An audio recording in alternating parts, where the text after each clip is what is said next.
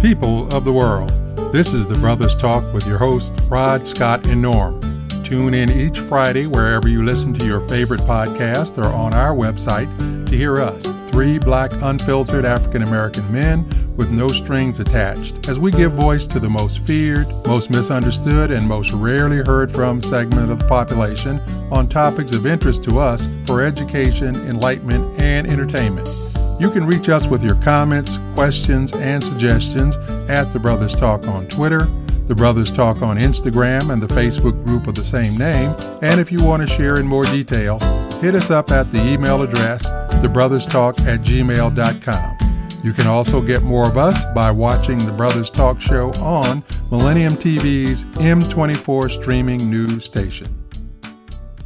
We're back again on The Brothers Talk, and we're glad you tuned in to be a part of the podcast family. Want to thank you for once again tuning into the conversation, and we appreciate you for listening, and we hope that you'll keep spreading the message. You have joined this truly worldwide family, and we know that as long as there are folks like you, we'll keep doing the program. If you're on Facebook, join the discussions in our groups, The Brothers Talk, Relaunching Black Wall Street Nationwide, hashtag Black Dollars Matter, and Black Parent University with over 4,500 members. And finally, you can see us do what we do live on the Brothers Talk show each Saturday and Sunday night on the M24 News streaming service. First up, we certainly want to continue to harp on the cause of the vaccine and say, get vaccinated if you haven't been vaccinated, because even if you are asymptomatic, you do not have the right to walk around infecting our children under 12 whom the vaccine hasn't been approved for. The rate of infections in the new school year is rising so fast that several school districts have had to shut down, and the number of hospitalizations of our precious babies is spiking. And it's all because there's a bunch of really ignorant, spiteful, and terribly inconsiderate bags of skin who have decided to risk children's lives as well as their own. And the really unfortunate part of it is that a lot of these ignorant, spiteful folks are actually in the school systems themselves, and some are even in the hospitals. It just doesn't make any kind of sense, but we're going to keep pushing the envelope and hoping that at some point people will come to their senses and say that you do need to just do what's best for your fellow man. And now to my brothers in the struggle for critical thinking, Scott and Noah. Hey, family, we want to thank you for your continued support and all your positive feedback that you've been giving us. I agree with what Rod said 100%. This virus is basically out of control. I saw something on the news. I can't recall the name of the governor of West Virginia, but I haven't seen a Republican governor on TV begging and pleading for people to get vaccinated, but he's not reaching them. And Rod hit the nail on the head when he said that this virus now is affecting our most vulnerable, and that's our kids. Kids can't get vaccinated. At certain ages, they can't get vaccinated. So we have a lot of selfish people out there who are vindictive for whatever reason. They're angry for whatever reason, but it's being directed at the wrong thing. You're out here eating Twinkies and Ho-Hos and donuts and honey buns and whatever else, you don't know what's in it, but yet you don't want to get vaccinated because you don't know what's in it. You know, quit being selfish and think about your fellow man and go and get vaccinated so we can get this thing behind us. Norm? Thanks, Scott. And I agree with you 100% there. Every week we come together for these few minutes, and really it's about uplifting the community. That's really what we're about in many different ways. But we cannot move forward if our community is not in good health. And you cannot say that you support the Black community if you're not willing to get this vaccine and not only protect yourself, your family, your friends, but the people that you come across in the community every day. This virus is costing us lives, it's costing us money, and it's costing us precious time that we do not have as a people. So please listen to Rod, Scott, and myself and do something for your people. Get this vaccine. Thank you. So this week we're going to touch on a controversial topic in our communities. And it's controversial because it is at the core of what we try to continue to emphasize when we talk about critical thinking. And critical thinking just means you open up your mind to different points of view and don't let people just feed you what it is you're supposed to think or how you're supposed to think. And the topic that we're going to discuss today is the complicated relationship between the Black community and the Obamas. And we're very clear the Obamas are no longer in the White House. But one of the symptoms of this lack of critical thinking that we see is the fact that every time the Obamas who are still on the scene show up in anything, we are, as a community, especially a large majority of us, are just much too willing to act as though they are some type of deity. And so when the Obamas were in office, we voted for them, we supported them, and we had high hopes that they would have done more for us as a Black community. But the sad reality is they did not. And now that they're out of office, we really don't owe them anything. They're doing some decent things in terms of Hollywood and promotions. Is just a little hard to take when now we should have the ability to ask them some tough questions, like why didn't they do more for the Black community? As a matter of fact, we should ask them, why didn't they do much of anything for the Black community? Because the evidence now is clearly there. And this is the time when we really should reflect on that kind of thinking. You know, Rod, you brought up an interesting point, because I was thinking the same thing, that here you have Michelle and Barack Obama that, hey, we're proud of them. They represented us well. They didn't have any scandals. They were a clean-cut family that did well in terms of the way Black folks, people look at Black people.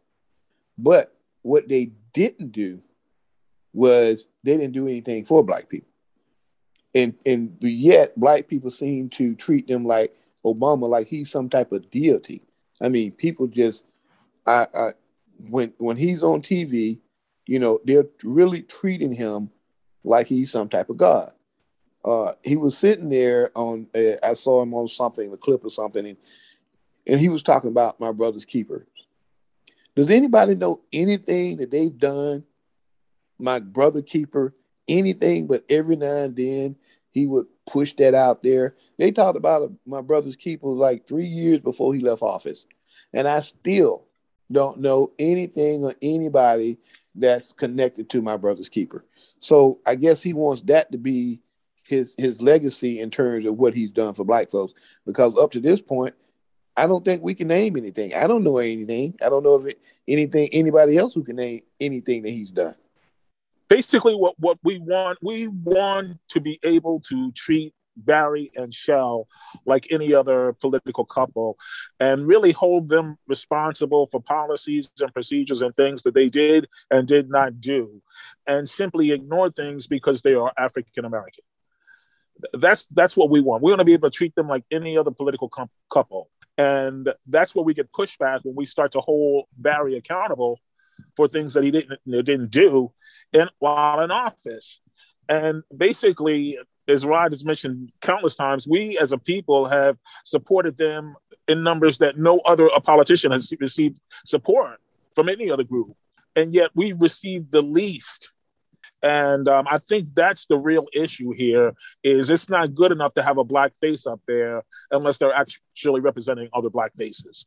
And so what makes this a complicated process for a lot of people is because immediately when they hear us raising these kinds of concerns, they want to accuse us of not only not supporting them, but trying to tear him down, which nothing could be further from the truth. We are the first to admit that he will go down in history as one of the greatest presidents, simply because of the time that he came into office and what he was up against and what he was able to achieve for the country at large.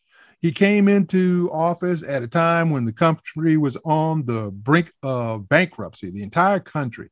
And he was able to work with Congress and get through programs that rescued the entire economy. And so we do acknowledge that. And as we've said on many occasions, we voted for him twice and would have voted for him a third time if we could have. However, we cannot be so blind as to fall for the old okey doke of the rising tide that lifts all boats, because the truth of the matter is we were in leaky canoes when the economy began to recover, while others were getting on yachts and motorboats. And if the tide rises and you're still in a leaky canoe, your situation hasn't improved. I'm glad you also mentioned Scott, my brother's keeper, because to me, I can't think of anything that ended up being more racist than that whole My Brother's Keeper program, because what it did was it basically accused Black households of being derelict in their duties when it comes to Black fathers.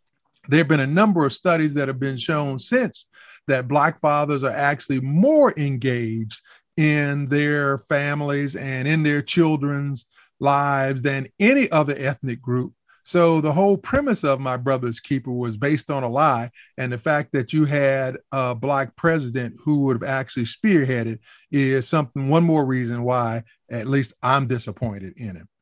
I'm really disappointed in the fact that he didn't deliver anything for Black people. I'm disappointed that the Black caucus didn't hold him accountable or never called him out on anything.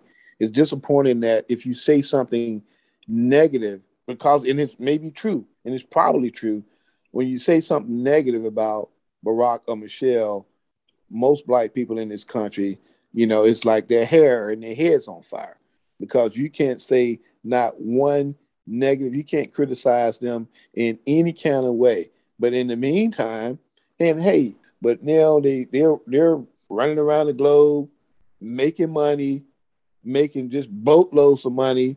They have these deals with Netflix where they're making all this money, but yet and still, the only thing that they're talking about and they're trying to contribute to is My Brother's Keeper. And we don't know anything about My Brother's Keeper. And so I'm just disappointed that people just want to have a blind eye to the fact that when it comes to Black people, it looks like he had no intentions of doing anything for Black folks. Because the only thing I used to hear him say was when somebody did ask the question early in his first year, he would say, well, I'm just not a Black president for Black people. I'm everybody's president. And that's seemed to be his defense. And people just went with that. But if you're the president for everybody, why is it that everybody seems to get a piece of the pie, a slice of the cake, except for Black people?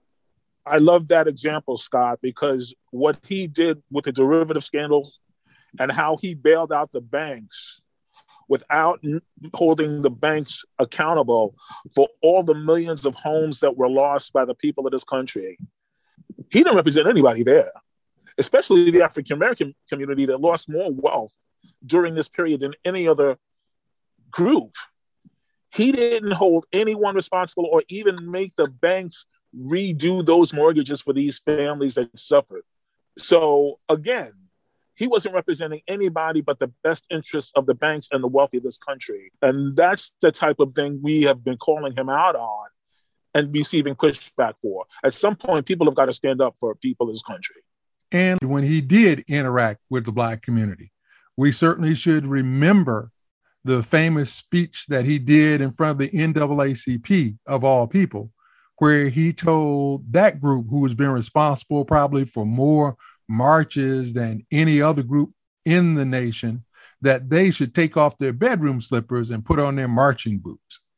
And so the insensitivity of that is only matched by when he went before other Black audiences, like he did after the mass slaying at Mother Emanuel AME Church in Charleston, and decided, instead of addressing the real root issue of racism, that it was time for him to sing Amazing Grace. So, there's a pandering effect to that we need to at least be open to acknowledging that happened. And as you said, Scott, and as you said, Norm, instead, what we will do is we will quickly deflect any criticism of the Obamas as though they are above reproach, when all we're really asking is to just be honest And we fail to do that on so many fronts because it's like we feel that if we say anything about them, we know you feel like, well, don't expose any chinks in their armor to white people. Well, believe you me, white people already know about the Obamas as much as they need to. And this is now about us reconciling ourselves with the truth and not just being willing to go along with the okie doke anymore. You know, Rod, you brought up some interesting points there when you talked about how he's saying Amazing Grace. And that to me was like, okay, this is the okie doke. Because he knows how Black people sung and dance is a part of who we are. So it's like, now I'm the preacher, I'm in the church, and we know how Black people get caught up with their ministers and that feel good, that same, you can tell that same story over and over again, of some story out of the Bible, and people, it uplift people, make them feel good. And that's what it seemed like he was doing when he's saying Amazing Grace, because Black people lost their mind about when he did that, like he's one of us, but he's not. Because if he was, he would have fought. I'm not saying harder. He would have fought, period, for anything that could have benefited Black people to start to uplift the communities out of where we are and where we've been for so long. But he didn't do that. All he did, hey, let me sing Amazing Grace. Let me say some stuff. He's a great orator.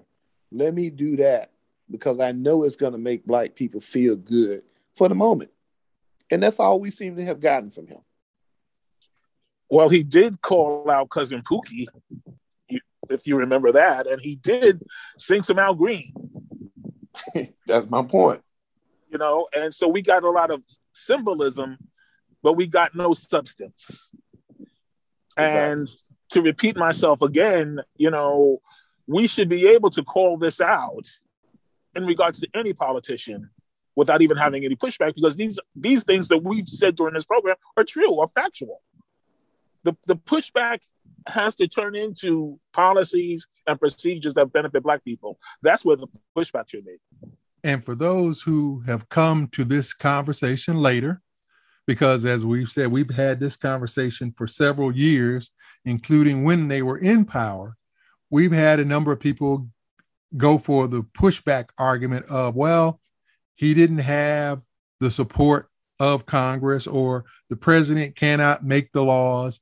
And our point was never that we thought he should make laws or that he didn't take full advantage of when he had a supermajority and when he was in office. Our point really is that there were lots of things that he could have done for the Black community that he did not do. And examples of these things are just looking at all that he did for the communities that, as you said, Norm, did not support him nearly to the tune that we did. 94% in his first election and 96% in the second election. And yet we saw LGBTQI get programs and support. We saw veterans get programs and support. We saw women get programs and support. We saw immigrants get programs and support. And so where are the programs and support that should have been directed to his most loyal base? We saw him moonwalk away from any attempt to talk about race when he talked about the Trayvon Martin killing and said that Trayvon could have been his son, which was a hopeful moment for us. But as soon as he got white pushback, he moonwalked away from it. When he called the situation where Henry Louis Gates was arrested by a white cop at his own home in Massachusetts, called it stupid. And when the white population rose up once again, he backed off and had something called the Beer Summit. And so these are the kind of things that just are factual enough that if you just examine those on the surface, we're pretty sure that you would agree with us that there was a lot more that he could have done and a lot more that he didn't do.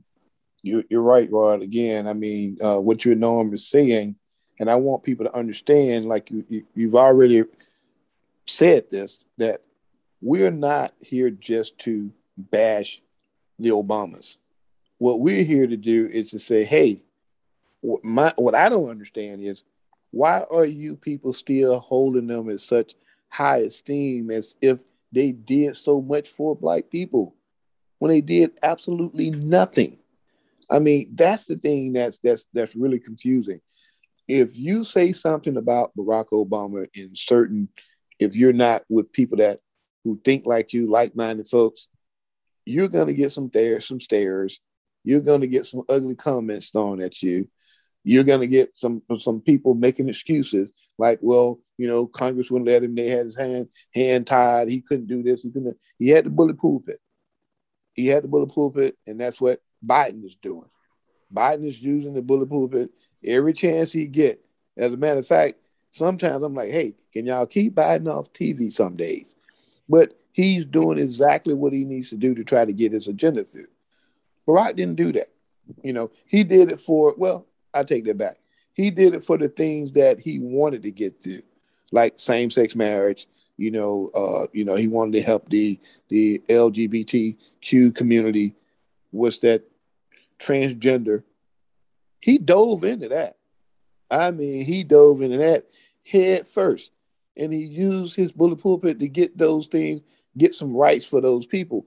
But he didn't do anything like that for Black folks. Why is that? And why are Black people okay with the fact that he didn't do the same thing for the Black community? And why are African Americans okay that we have the first African American president who literally destroyed an African country? Look at Libya.